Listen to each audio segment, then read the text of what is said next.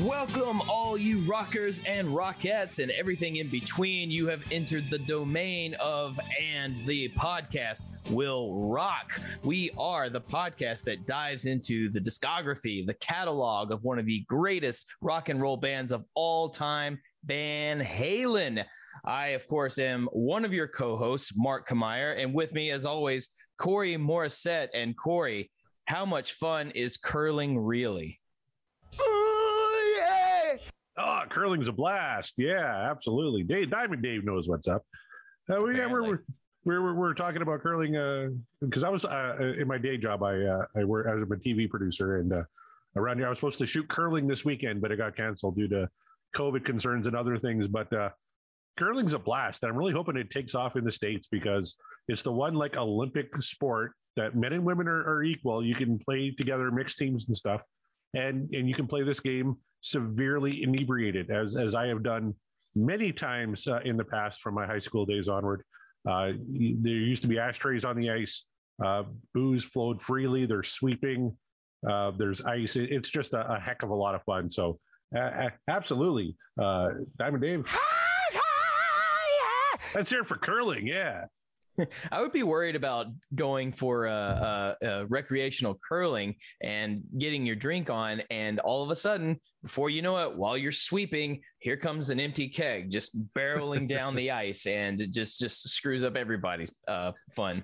That would be my concern, of course. But usually, it's not a keg. It's usually a 300-pound guy who has slipped and fallen and is flying down the ice that you have to try and avoid. That has happened more times than not. And more times than not, it was me.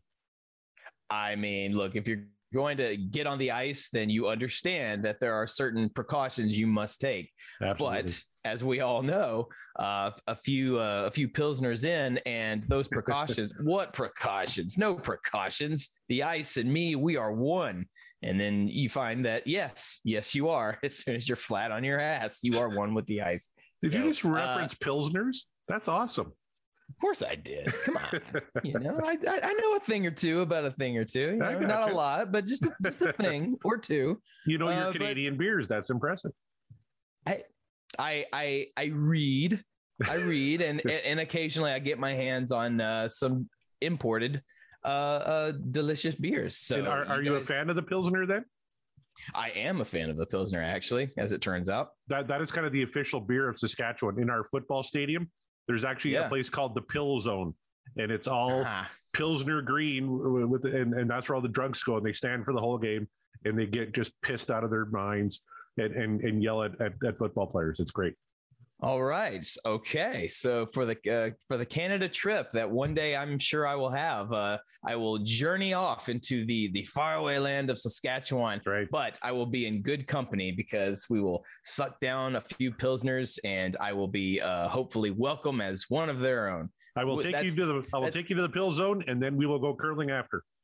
Into the Pill Zone. Forget the danger zone. We're in the Pill Zone. That's right. Yeah, baby. I am into it. And while you're putting some Pilsners into your gullet, you know what's also good at the same time? Blasting some rock and roll into your face, into your ear holes. And what better band to do that than Van Halen? Hey, that's why you come here. You come here to listen to some great rock and roll. You come here to listen to us talk about it. Whether you agree with it or not, it's fine. But speaking of people getting involved in the conversation, look, we love it. We love our listeners. We love that you guys are interactive. It's awesome. Thank you. Keep it up.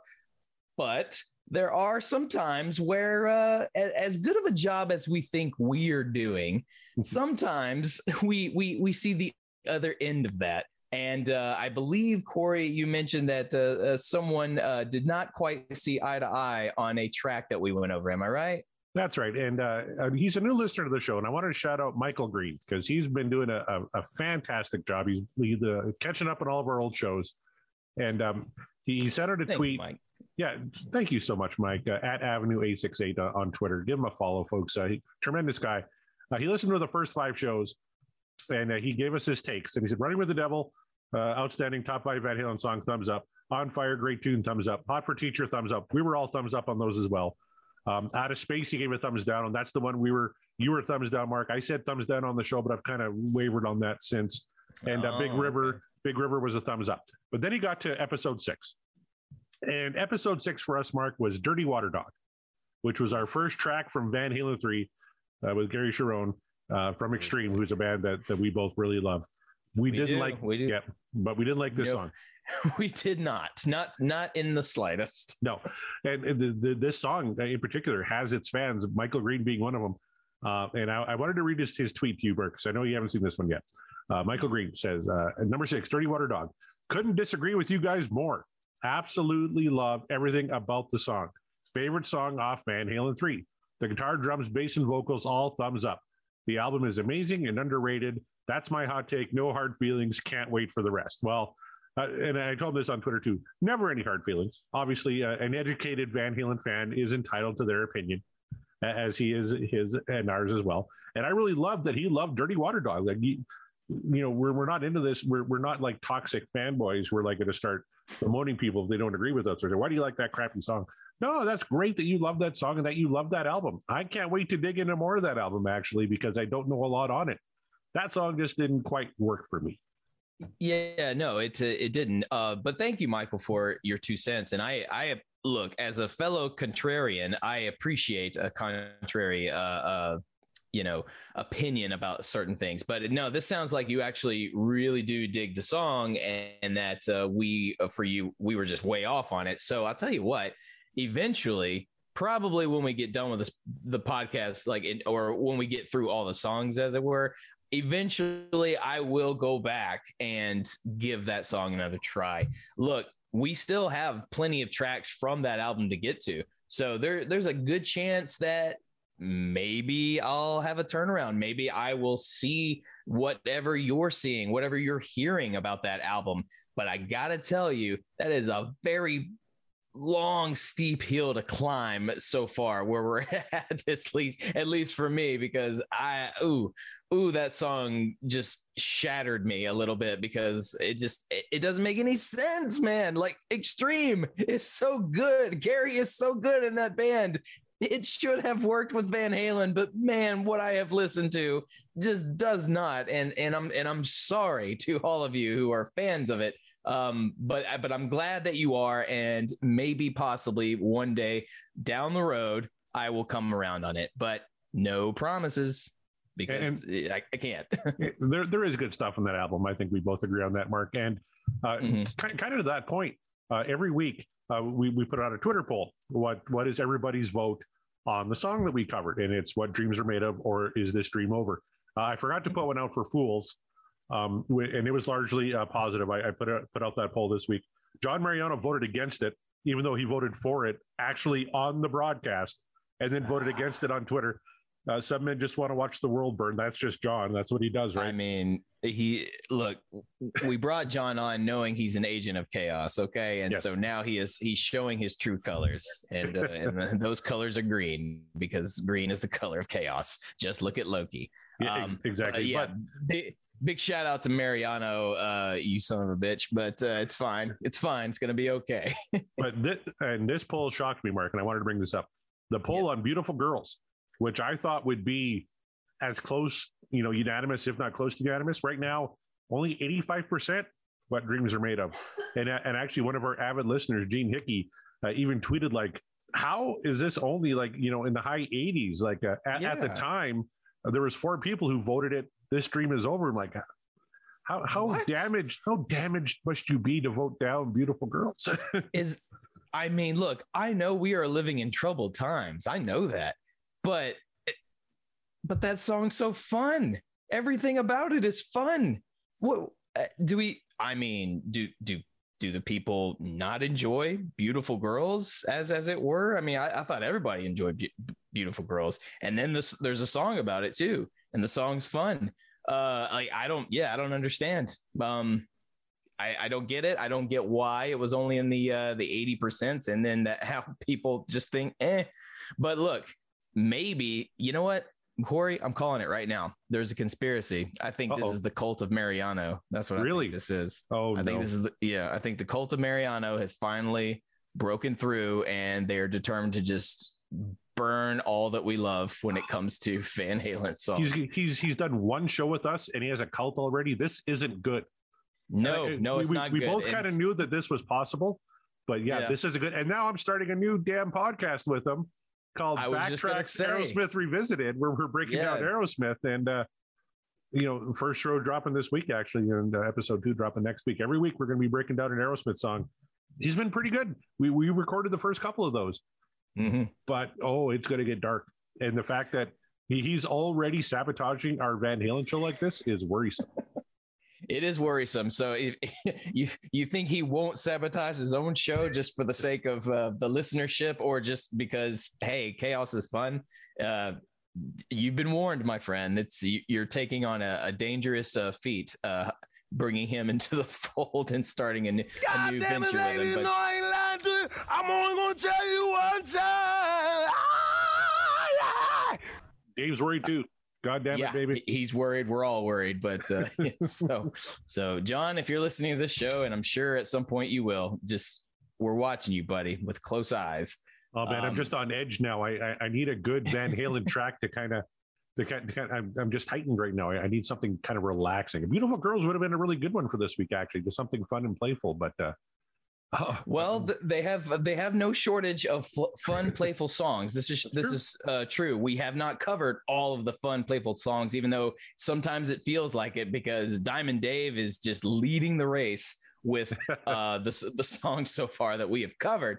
But there are some fun, kind of loosey-goosey Hagar tunes, I know. So I am fully prepared to discuss whatever it may be. But I'm with you. I think we need something fun. We need just if nothing else, just to stick it to Mariano. That'll be the mantra of the show from now on. We're sticking it to the cult of Mariano.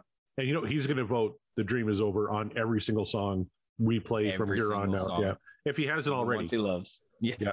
Even the ones he loves, he's going to do it. Even the ones he loves. So we'll know where that percentage is always going to go. Anytime a rock and poll is up and it looks, it's just like, what have we done? We've unleashed a monster. Boy. Yeah. Corey, I need my palate cleansed with some good rock and roll. I need a good Van Halen tune. I can't even manifest one specifically. I just need a good one. It could be one that I am not familiar with. It can be a classic. I need it. What say you? We've had a great string of luck here. We've been just nonstop great songs for a long time now. But God, I need a comfort song after this whole Mariano nonsense. Give me something from 1984 if it's a Dave track. Give me something from 5150 if it's a Sammy track. I need a comfort tune today. Absolutely. Let's what say you, Will? Can you give us some comfort? Please give us some comfort. And Sammy, lead the way. Here we go. All right, here we go. Coming down. Oh, we're going to get another cut off Van Halen 2. It looks like D.O.A. is the song. D.O.A. You know what? Anything off of Van Halen 2, I'm happy. Absolutely. Whew. That was a close one. But I won't lie to you. I was just checking out the wheel and it slowed down to let's just say a very familiar tune. And I was kind of hoping just for a second. I said, are we going to cover that song? You know the one I'm talking about, don't you? I do actually. And there was actually a couple, but we were like 3 away from Jump. Yeah, which we were 3 Jump would have been perfect, I think, for tonight. It would have been perfect, but it would have been like, man, I can't believe it. It only took however many episodes. We're not even halfway, not even close to halfway, and already. But alas, Jump will be saved for another day. Yep, and so we're getting yet another Dave song and another cut off of Van Halen 2. This one's called D.O.A. Does this one strike your memory there, Mark? A little bit, yeah. This is not one that I've frequently spun, as it were, but I do love Van Halen 2 as an album, so I am familiar with it. It's not my favorite of the tracks, but it is a good track. So not to bury the lead or kind of show my hand, as it were, when we get to the end of the song and vote on it, but you have a pretty good idea of where my vote might go. It's the 8th track off of Van Halen 2. This one was included on the Warner Brothers demo way back when. They did mix up the lyrics a little bit. but it was left off Van Halen 1. But the Guitar World kind of said, by combining Eddie Cochran Teenage Blues, Tom Waits Gutter Grit, and one-chord punk rock raunch, Van Halen created a poetic anthem of untamed youth. That's the oral equivalent of 50s juvenile delinquent exploitation film. So there you have it. That is a review. But, it's kind of a fun, youthful type track. This is kind of what we were in the mood here tonight. Mm-hmm. But being on Van Halen 2, it's going to have that nice kind of kicking early Van Halen's edge to it too. So, yeah. This is coming off the heels of their debut, which, they came in hot and they just stayed, the flame just kept burning bright through Van Halen 2. So what you're going to get from this is something that is going to feel familiar. Even if you're not familiar with the song itself, you'll know it just because of the vibe and just because of, the era of which it came out. Absolutely. What do you say, Mark? Should we get into D.O.A.? We must. All right, here we go.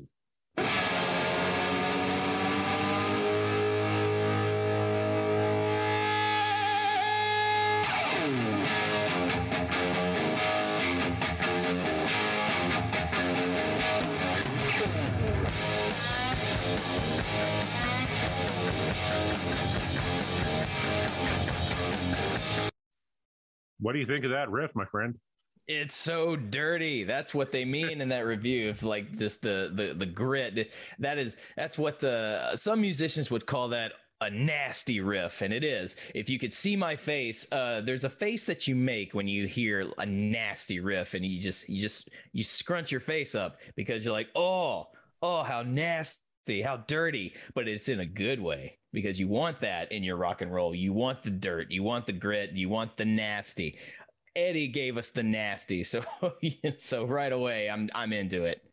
Oh, totally. I love that kind of dirty riff. Like you said, that just ultimate early Van Halen, right? Starts off like that. And even if you don't know D.O.A., like by hearing the title, when you hear that intro, you have that big right chord to kick things off. Mm-hmm. And I saw you nodded and like, yeah, fuck A, Van Halen. And then you kick into that riff.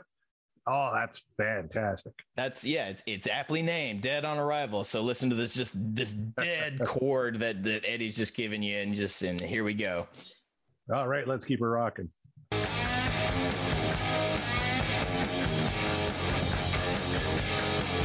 was broken hungry on a summer day.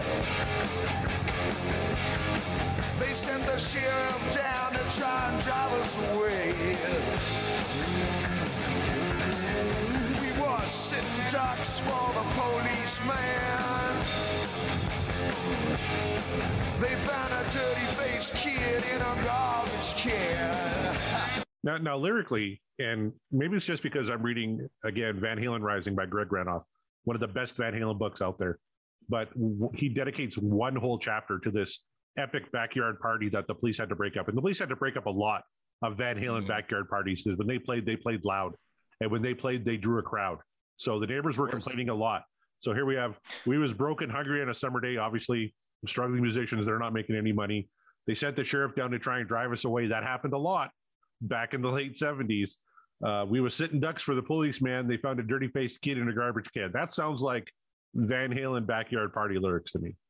Yeah, I was just going to say this one feels the most sort of different of the songs that we've heard so far, because this one feels a wee bit biographical, if you were this it sounds like they're talking about the days of playing those backyard parties. It's the lyrics seem a bit on the nose about it, but that's okay because they're telling you a story.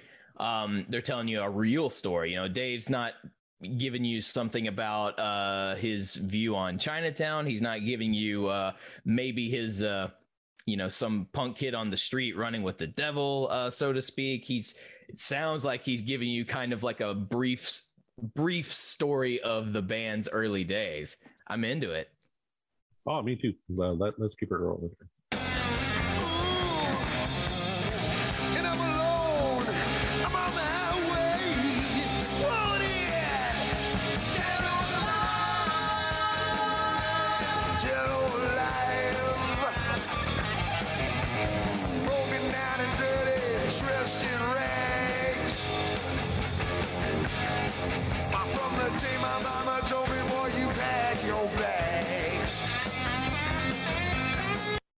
you even got a little Mike Anthony there at the end, kind of noodling away on the bass, and even had Alex on the drums, right? Kind of went to the crash for a little bit, a little ching ching ching ching, just to kind of mix it up.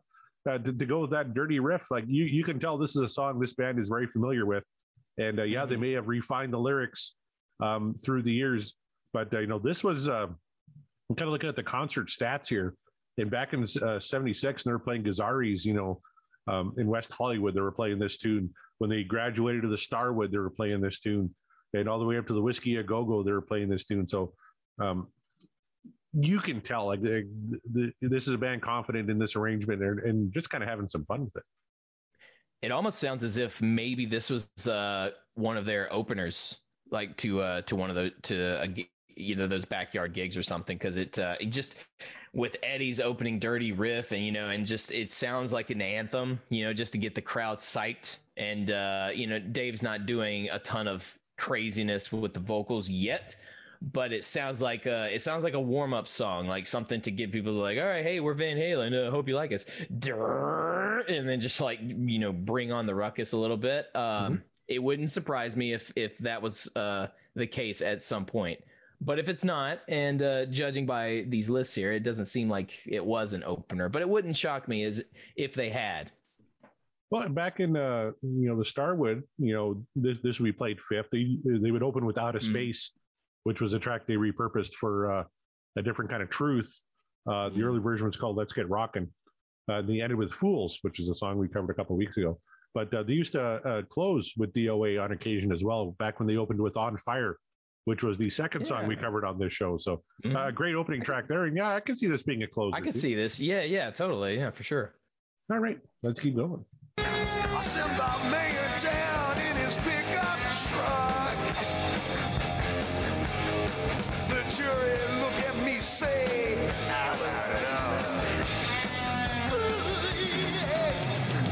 get him alone, I'm on my way. Oh yeah, dead or alive. So not really much of a chorus, Mark. It's just kind of one line. And I'm alone. Yeah. I'm on the highway, wanted dead or alive, dead or alive. And you got that great, of course, Michael Anthony in that high register, right, on the first Dead or Alive. And then Dave bringing a nice down on a Dead or Alive. Not a very involved chorus, but a very effective one. Yeah, and please fact check me if I'm if I'm completely wrong about this. But if I'm right, I believe Van Halen is the first one to say in the chorus, "Wanted Dead or Alive." They beat Bon Jovi to it. Oh, absolutely. Bon Jovi was what, 86, something like that, or 87 whenever Slippery When Wet came out. So yeah, Van Halen had him by a good 6 years. That's just a fun fact for me, because the choruses are oddly similar, but Van Halen did it first. So suck it, Bon Jovi. Did Van Halen do it better too? We don't know. We'll find out.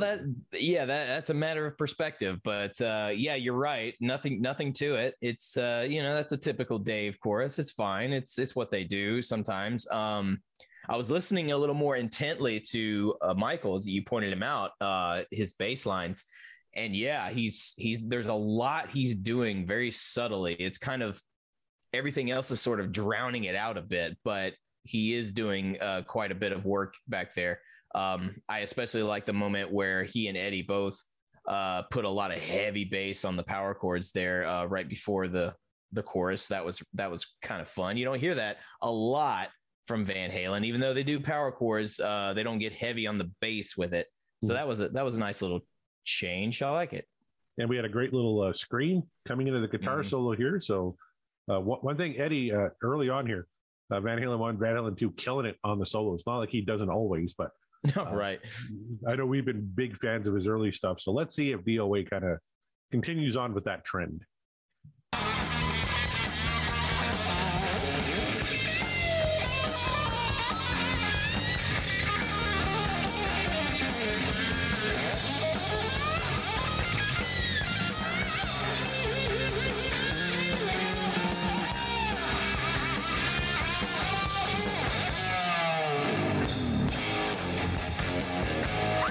Oh man. Ooh, Gotta love it. He ends it with a dive bomb. Just, oh man. And just, it fits. It fits. He gave you a little hint of it at the beginning of the track when it opens with that sort of dirtiness, and he brought it back to you. That is called a callback, my friends, a refrain, if you will. That's great. And how about what Mike was doing? Like, obviously there's only one guitar in Van Halen. Eddie wasn't doubling himself at this point. So, Mike's playing that rhythm, and he's even kind of going off on his own. I heard him kind of getting high up in there, kind of playing his own little bass solo almost a little bit underneath what Eddie was doing. Yeah, he was essentially playing that when I mentioned earlier, the subtle sort of nuances of him doing work underneath everything else. But now that Eddie's focused on his solo and he's not drowning him out with power chords or anything like that, you can hear exactly what Michael is doing. And now that you catch it, it's front and center, and that's not easy to do when you want to go off the rails with bass and still keep your rhythm in check. So kudos to Michael. And then again, Alex killing it back there. Oh yeah. Again, early Van Halen, like top of their game. We mentioned it before because we do this album a lot lately. This is now the third track from Van Halen too, but it is. Yeah. The young, hungry band just getting out of the clubs, coming off a tour with Journey and Montrose and those guys, then Black Sabbath, and then hitting the studio kind of with all that confidence, with all that swagger, taking an older song that they played in their backyard days and their Izari days and whiskey and all that, and repurposing it. And oh man, sounding sort great of so kind of a call. Maybe they use it as a sort of a callback to the early days of, or maybe kind of like a treat for the early fans that were there before the studio times. Like, hey, remember this one? And and then you got your diehard Van Halen fans who were there from the beginning. Like, haha, I remember that one. Yeah. It's like a little private joke between. It was a little different, but I remember it. Yeah, totally. Different, but still, yeah. And I'm just in the chapter, and actually going back to Greg Renoff's book, Van Halen Rising, where they were playing their first ever show with all original material and no covers. And so I imagine this song was probably on that set list. And I know they were opening for UFO that night, which I don't know if you know anything about UFO, but I know UFO. Yeah, they had Michael Schenker was their guitar player. He was 19 at the time.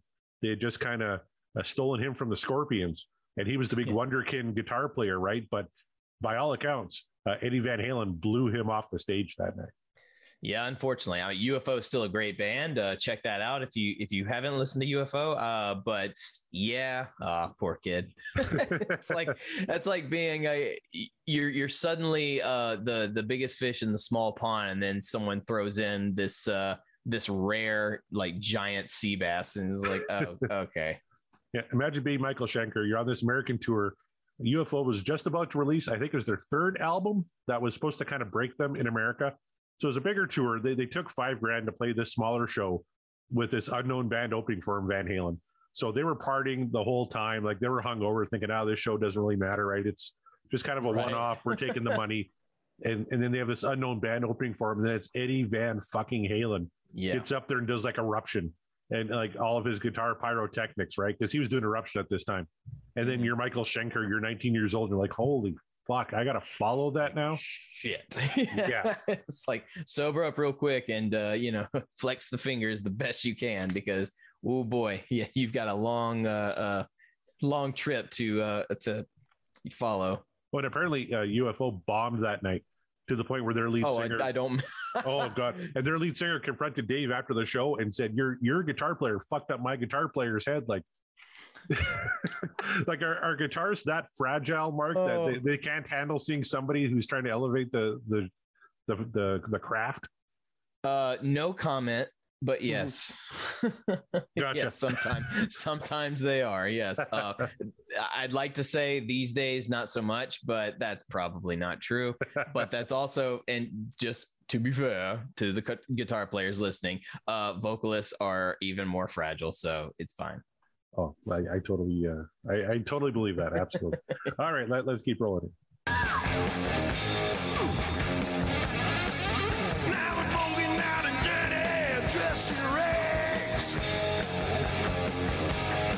Up from the day my mama told me, boy, you pack your bags. No, this isn't something David Lee Roth knows about because he comes from a very affluent family. His dad was a surgeon and paid for like a lot of things for Dave. So now I'm broken down and dirty, dressed in rags.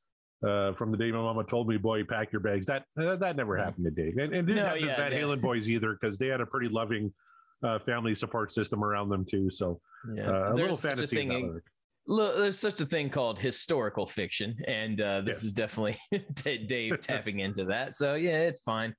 Sometimes historical fiction is fun. I mean, you know, Braveheart's a good movie, even though it's just not accurate whatsoever. So there you go. The Braveheart of Van Halen too. Let's keep going.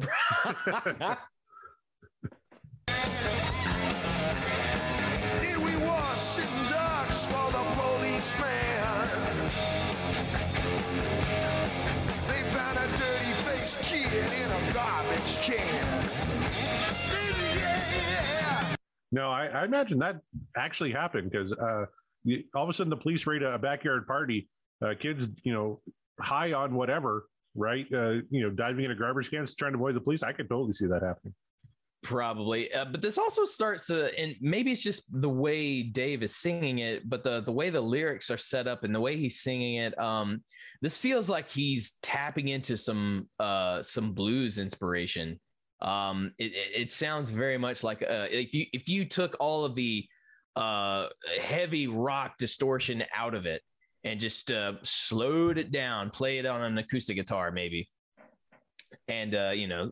We was sitting ducks for the policeman, something like that. It was like, oh, okay, this is a blues song. Okay, this is absolutely, that's what this is. So, yeah, that's what it feels like to me. We've left the biographicalness of it behind, but now it feels like it's just sort of Dave tapping into some blues inspiration, or you know, or maybe that's just how he thought rock and roll was supposed to sound. I mean, there are correlations there. But that's what it feels like to me. Well, and that's a good observation because they were very much influenced by the blues. I think Dave actually brought more of the kind of, I don't think he was more of the blues. I think that maybe came more from the Brothers. The Brothers were more like ZZ Top, Aerosmith, Led Zeppelin, whereas Dave was trying to expand their horizons a little bit. And plus he could sing in that key maybe a little bit better than he, you know, he can't compete with the Steven Tyler or even a Billy Gibbons really at that point from ZZ Top. So yeah, they were very much influenced by blues. So yeah, I could see Dave with an acoustic kind of playing some blues and singing a lyric like that. That good pull. Or attempting to, you know, it sort of seems like an attempt to. So yeah, I'm not mad at it. There you go. All right, we got a minute 22 left.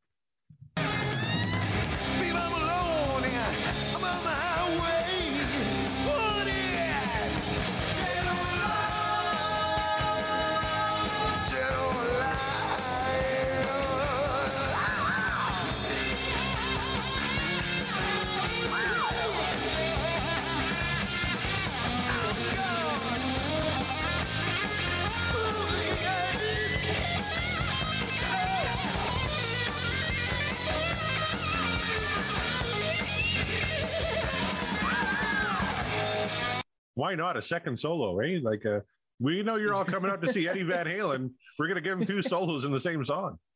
I mean, if you've got the ability to do it, if you've got the time, why not? You know, you've always got the time for a second Eddie Van Halen solo because, you know, he's just going to fly down the fretboard. You got all the time in the world, bro. Yeah. Let it fly. If you think the song calls for it, do it. Honestly, I think the song calls for it. Yeah. Well, he's, you know, lyrically, you kind of look at the lyric sheet here. It's pretty small, and a lot of it's repeated lines from kind of the first part of the song. So, yeah, fuck yeah, throw in another Eddie Van Halen solo. Works for me. Yeah. No one's gonna complain about that. No.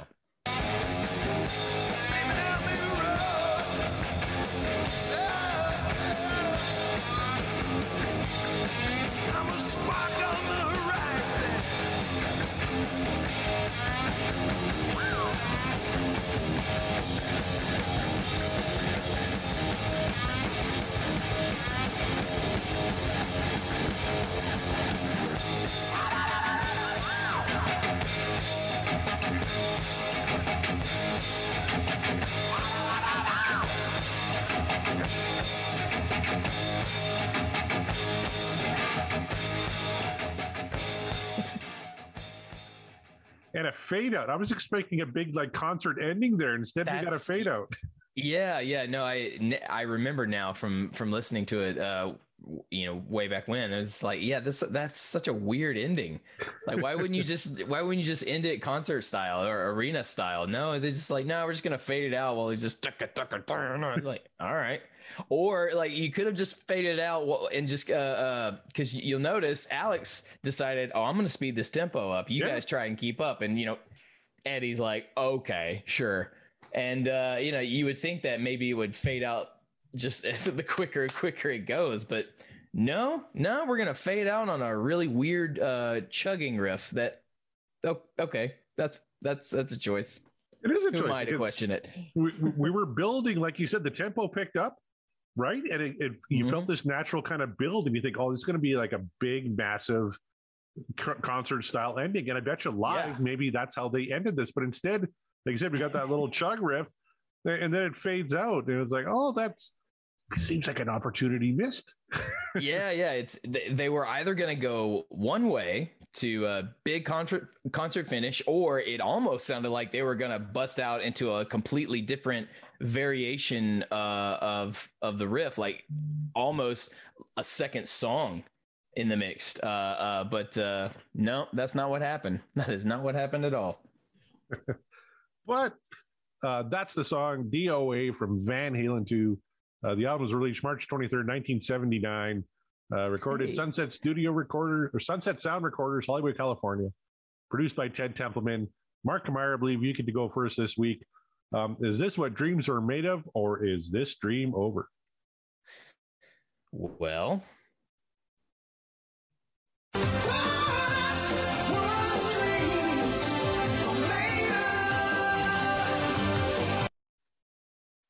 and again, I alluded to this earlier, but look, is this my favorite song on Van Halen 2? No. Is this the best song on the album? Again, no.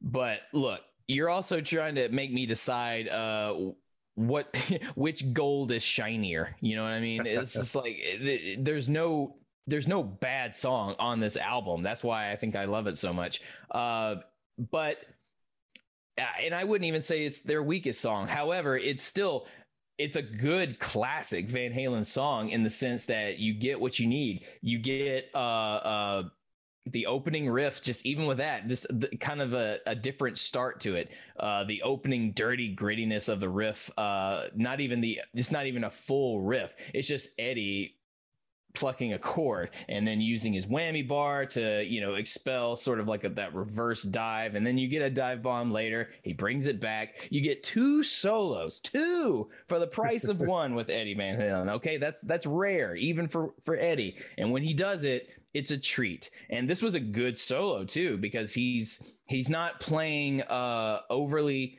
to drown out the rest of the song, as like he's not trying to cover up anything. He's playing to the riff, and he's just expanding, and he does it twice, and he doesn't do the same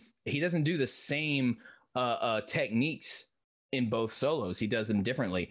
This is not Dave's greatest lyrical outing, but it is very good. He's painting a very clear picture, which is more than I can say for some of his songs. So I can always appreciate that.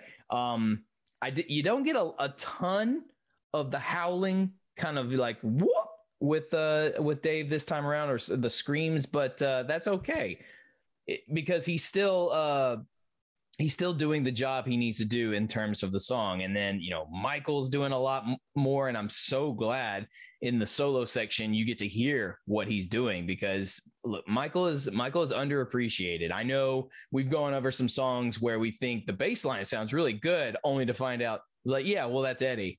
Like, okay, fine. But that still does not diminish the Michael Anthony's ability to play the instrument, man. He's so good back there.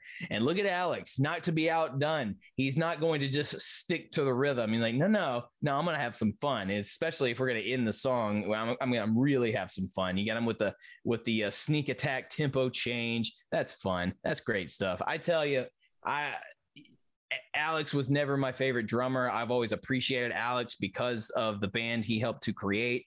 But the more we do this show and the more I really, really listen to what he does, the more I just fully appreciate him. And so this is no exception too. This is just a song that fits the Van Halen mold. Like I said, they were on fire, and so they kept the fire burning. And this song is just the extra, little wood to the fire pile. So yeah, it's absolutely what dreams are made of. It's not the greatest dream, but it's not trying to be. It's just trying to be a good dream. But Corey, do you think this dream was a good dream, or is this dream over?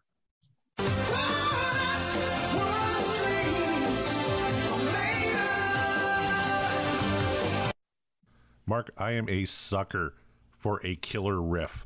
And I love this riff. I think back to songs like, it's not a very complicated riff, but you look at a song like Smoke on the Water, that's not a very complicated riff either, but it's one of the greatest riffs in rock and roll history. One of my favorite T-Rex songs, 20th Century Boy, has a killer riff. Even a song like My Sharona by The Knack has that riff that you just don't forget, right? And even though D.O.A. wasn't a big hit or anything, it wasn't released as a single, it has one of those really memorable riffs. And when people talk about the standouts or their favorites on Van Halen 2, a lot of times D.O.A. is mentioned because you have that killer riff. And everything else about the song is great too. I love the lyrics. I thought Dave sounded great on it. I really loved what Mike Anthony and Alex Van Halen were doing, almost kind of veering away a little bit and doing some almost kind of like their own little solo fills underneath the guitar solo and stuff. That sounded really cool. Left a little cold on the fade out. I thought we could use maybe a bigger bombastic ending, but that is a very minor gripe. This is a killer track from a killer album. I wish I could have been there at Gazzari's and at the Whiskey and stuff, or even on the Journey Montrose tour to see them play this song, because it would have been phenomenal. D.O.A. is a great song. It's the 8th track. But actually, Mark, there's an instrumental that is before D.O.A. On Van Halen 2 called Spanish Fly. What do you say? It's only a minute long. What do you say we give it a quick listen? I don't see why not. All right, it's our show. We can do whatever the hell we want, right? Exactly. All right, here's a little bonus for you, folks. Here's a little Spanish Fly from Van Halen 2. There we go.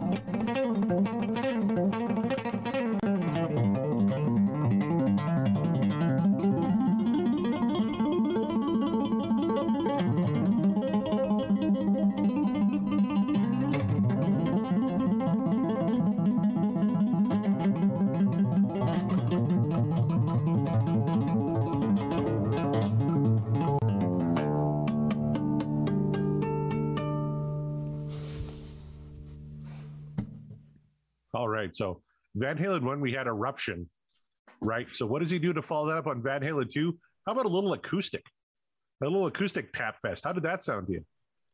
It sounded like, you ever seen when Hulk Hogan would flex his muscles and strike a pose? You could see it, but you can't hear it.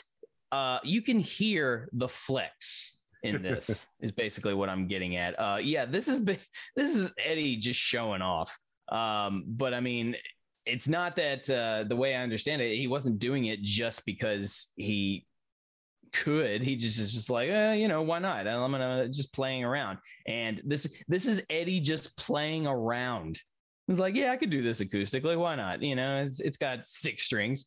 So and there he is, and it's called Spanish Fly because it's very much in the style of Spanish guitar playing. So I mean, he's not using a pick when he's playing. He's just like all finger tapping. And it's just, I mean, good God. And first of all, this is not easy to do. Okay. Spanish guitar playing is there's a technique to it, and it's not like regular guitar playing. It's very, very difficult. It's all fingers. And might I add, when you're not used to it, painful. So this also sounded painful while sounding beautiful. So give it up to Eddie for just flexing all of his guitar muscles whatsoever for this track that just happened by accident, the way I understand it. Yeah, actually, I'm looking at Van Halen News Desk, and they had a little backstory on Spanish Fly. And apparently, Ed was fooling around on an acoustic, a 6-string Ovation, actually, when producer Ted Templeman walked in and said, "You can play acoustic?" And Eddie looked at him and said, "What's the difference? It's got 6 strings." And that's what became Spanish Fly, and they put it on the album. So, yep, I mean, yeah, that's such a great excuse too, or a great retort of like, yeah, why not? It's got 6 strings. What if it didn't? What if it had 5 strings? What if it had 4? What would Eddie have? Well, if it had been 4, he probably would have treated it like a bass, and we already know what he can do with that. So it would have been awesome. Yeah, yeah, it would have been great either way. But I just, man, I forgot about Spanish Fly from this album. Like I forgot what it was, and jeez. It's, this is the kind of tune you listen to as a guitar player and you just go, I'm going to quit. I'm going to quit because I'm never going to achieve that level to where I'm just doodling around just willy nilly. And then that's what I come up with, man. No. Yeah. Just fooling around the studio. Producer walks in and says, "Hey, let's record it. Minute long, throw it on the album, track number 7. You can hear him. You can hear him enter the booth, pick up the guitar, go, take a few breaths. He's probably got a cigarette in his mouth, like, all right, here we go. And then does it. And then you can hear him walk out. He literally said, "Get in there and I'll hit record." So honestly, this sounds like a single take. And probably. Good God. And I like when you said it sounded like pain, because I can just imagine what your fingers would have to do to do that, and it hurts my hand just thinking about it. Yeah, I mean, at this point, I think Eddie had grown some pretty calloused fingers at this point with all the tapping and the picking he did. But I don't know, it's really cool to see that he's not, even though he's a rock guitar player, he is still very much influenced by other virtuosos, and he's not limited to just the rock and the metal, and that he can show you is like, look, I can incorporate these things and just do it in a different style so that, look at me. I have dynamics. That's a rare thing with great. That's what separates the great guitar players from everyone else. Amazing. A great album. Great song. And I'm glad we got a little Spanish Fly in there too, because that is the song at the beginning. And we talked about how do we handle the instrumentals. Obviously we played Eruption when Chris L was on the show because it was Eddie Van Halen's birthday when we recorded that, and that worked out really well. But I just noticed that, there's Spanish Fly is the track right before this, and it's an instrumental. Let's talk about that. So maybe as we kind of come to the tracks that come right after the instrumentals, we'll play the instrumental too and kind of give our quick little take on that as well. Yeah, why not? It's our show. We can do whatever the hell we want, right? Yeah, exactly. So that's a unanimous, I think that's what dreams are made of with the Spanish Fly. Oh, yeah. We'll just go ahead and we'll do that, because if you don't think so, then you must have some really sad dreams, because that was quite impressive. And yeah, there it is. There's another 2 tracks off the list, and and the world goes on and the wheel spins madly on. We will do this once again, but Corey, before we go, where can the good people find you and find the show when they want to tune in, and they need to know where? Oh, they could find me at CD Marset on Twitter and Instagram, although I don't really post on Instagram. I'm there. They could find the show at Podcast Will Rock on Twitter, and www.podcastwillrock.com. All our past shows are on there. We got some merch on there. You can contact the show on there, and we have a lot of Van Halen fans engaging with us on Twitter, and it's been really, really great. So if you want to reach out, let us know what you thought. Maybe Mark and I are full of shit. If you love Dirty Water Dog, there's a real groundswell for that song. Let's hear more about it. If for some reason you didn't like Beautiful Girls and you're not a disciple of Mariano, let us know. What is it about that song that didn't work for you? We like talking Van Halen. Obviously, we're doing a show on them. And please, reach out and check out the Deep Dive Podcasting Network. Of course, we have a ton of great shows on there. Sabbath Bloody Podcast, Skinnerd Reconsidered, the Deep Purple Podcast, T-Bone's Prime Cuts. T-Bone, I know Terry Mathley had a medical procedure this past week. We wish him all the best, and hopefully he's feeling fine. In the Lap the Pods, The Magicians Podcast, Hawk Binge, Maiden A to Z, Diary of the Madmen, and Universally Speaking, the Red Hot Chili Peppers Podcast, and the Metal Gods Podcast, and new to the feed, Backtracks, Aerosmith Revisited. And how do I know that, Joe? Well, I host it, along with the aforementioned John Mariano. Our goal is to create the ultimate Aerosmith mixtape, and we're doing that one track at a time. So the first 18 tracks will kind of go on automatically, and then the debate happens. What do we take off, and what do we put on? So you're going to see a lot of Aerosmith classics left off the Aerosmith mixtape. It's going to be a great debate and a great show, so hopefully everybody will check us out. And Mr. Kmeyer, where can the fine folks find you? You can find me on Twitter and Instagram at Mark the Bat. And if you are a big fan of Dirty Water Dog and you are not a disciple of John Mariano, or if you are, I will ask you the same questions. Why? But it's fine. That's what we're here for. We're here to have the discussions. I will acknowledge that you either disagree with the songs that we choose or you agree with it. You know, if you do disagree, we don't need to have a fight about it. We can discuss it. Like, please tell me, like, what is it about that particular song or whatever song we're talking about that you disagree with us? Tell us why. We want to know. I want to get into a new perspective. That is, unless, of course, you are just an agent of chaos and Mariano sent you. And if that's the case, then you go straight to hell. It's fine. Yeah, we love John, but my God, you know what? We've talked about him too much on this show. So that's it. That's the last word that's the last word he's going to get. He is not going to get any more from me because we had a wonderful show, 2 for the price of 1. You know, it's one of those rarities, you guys.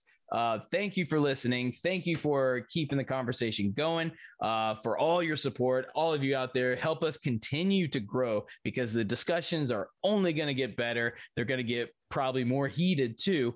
The further we go along, we are not even close to halfway done. So we've got plenty of show to go around. And that's just the way it goes here on the Podcast Will Rock podcast. And we will rock you later.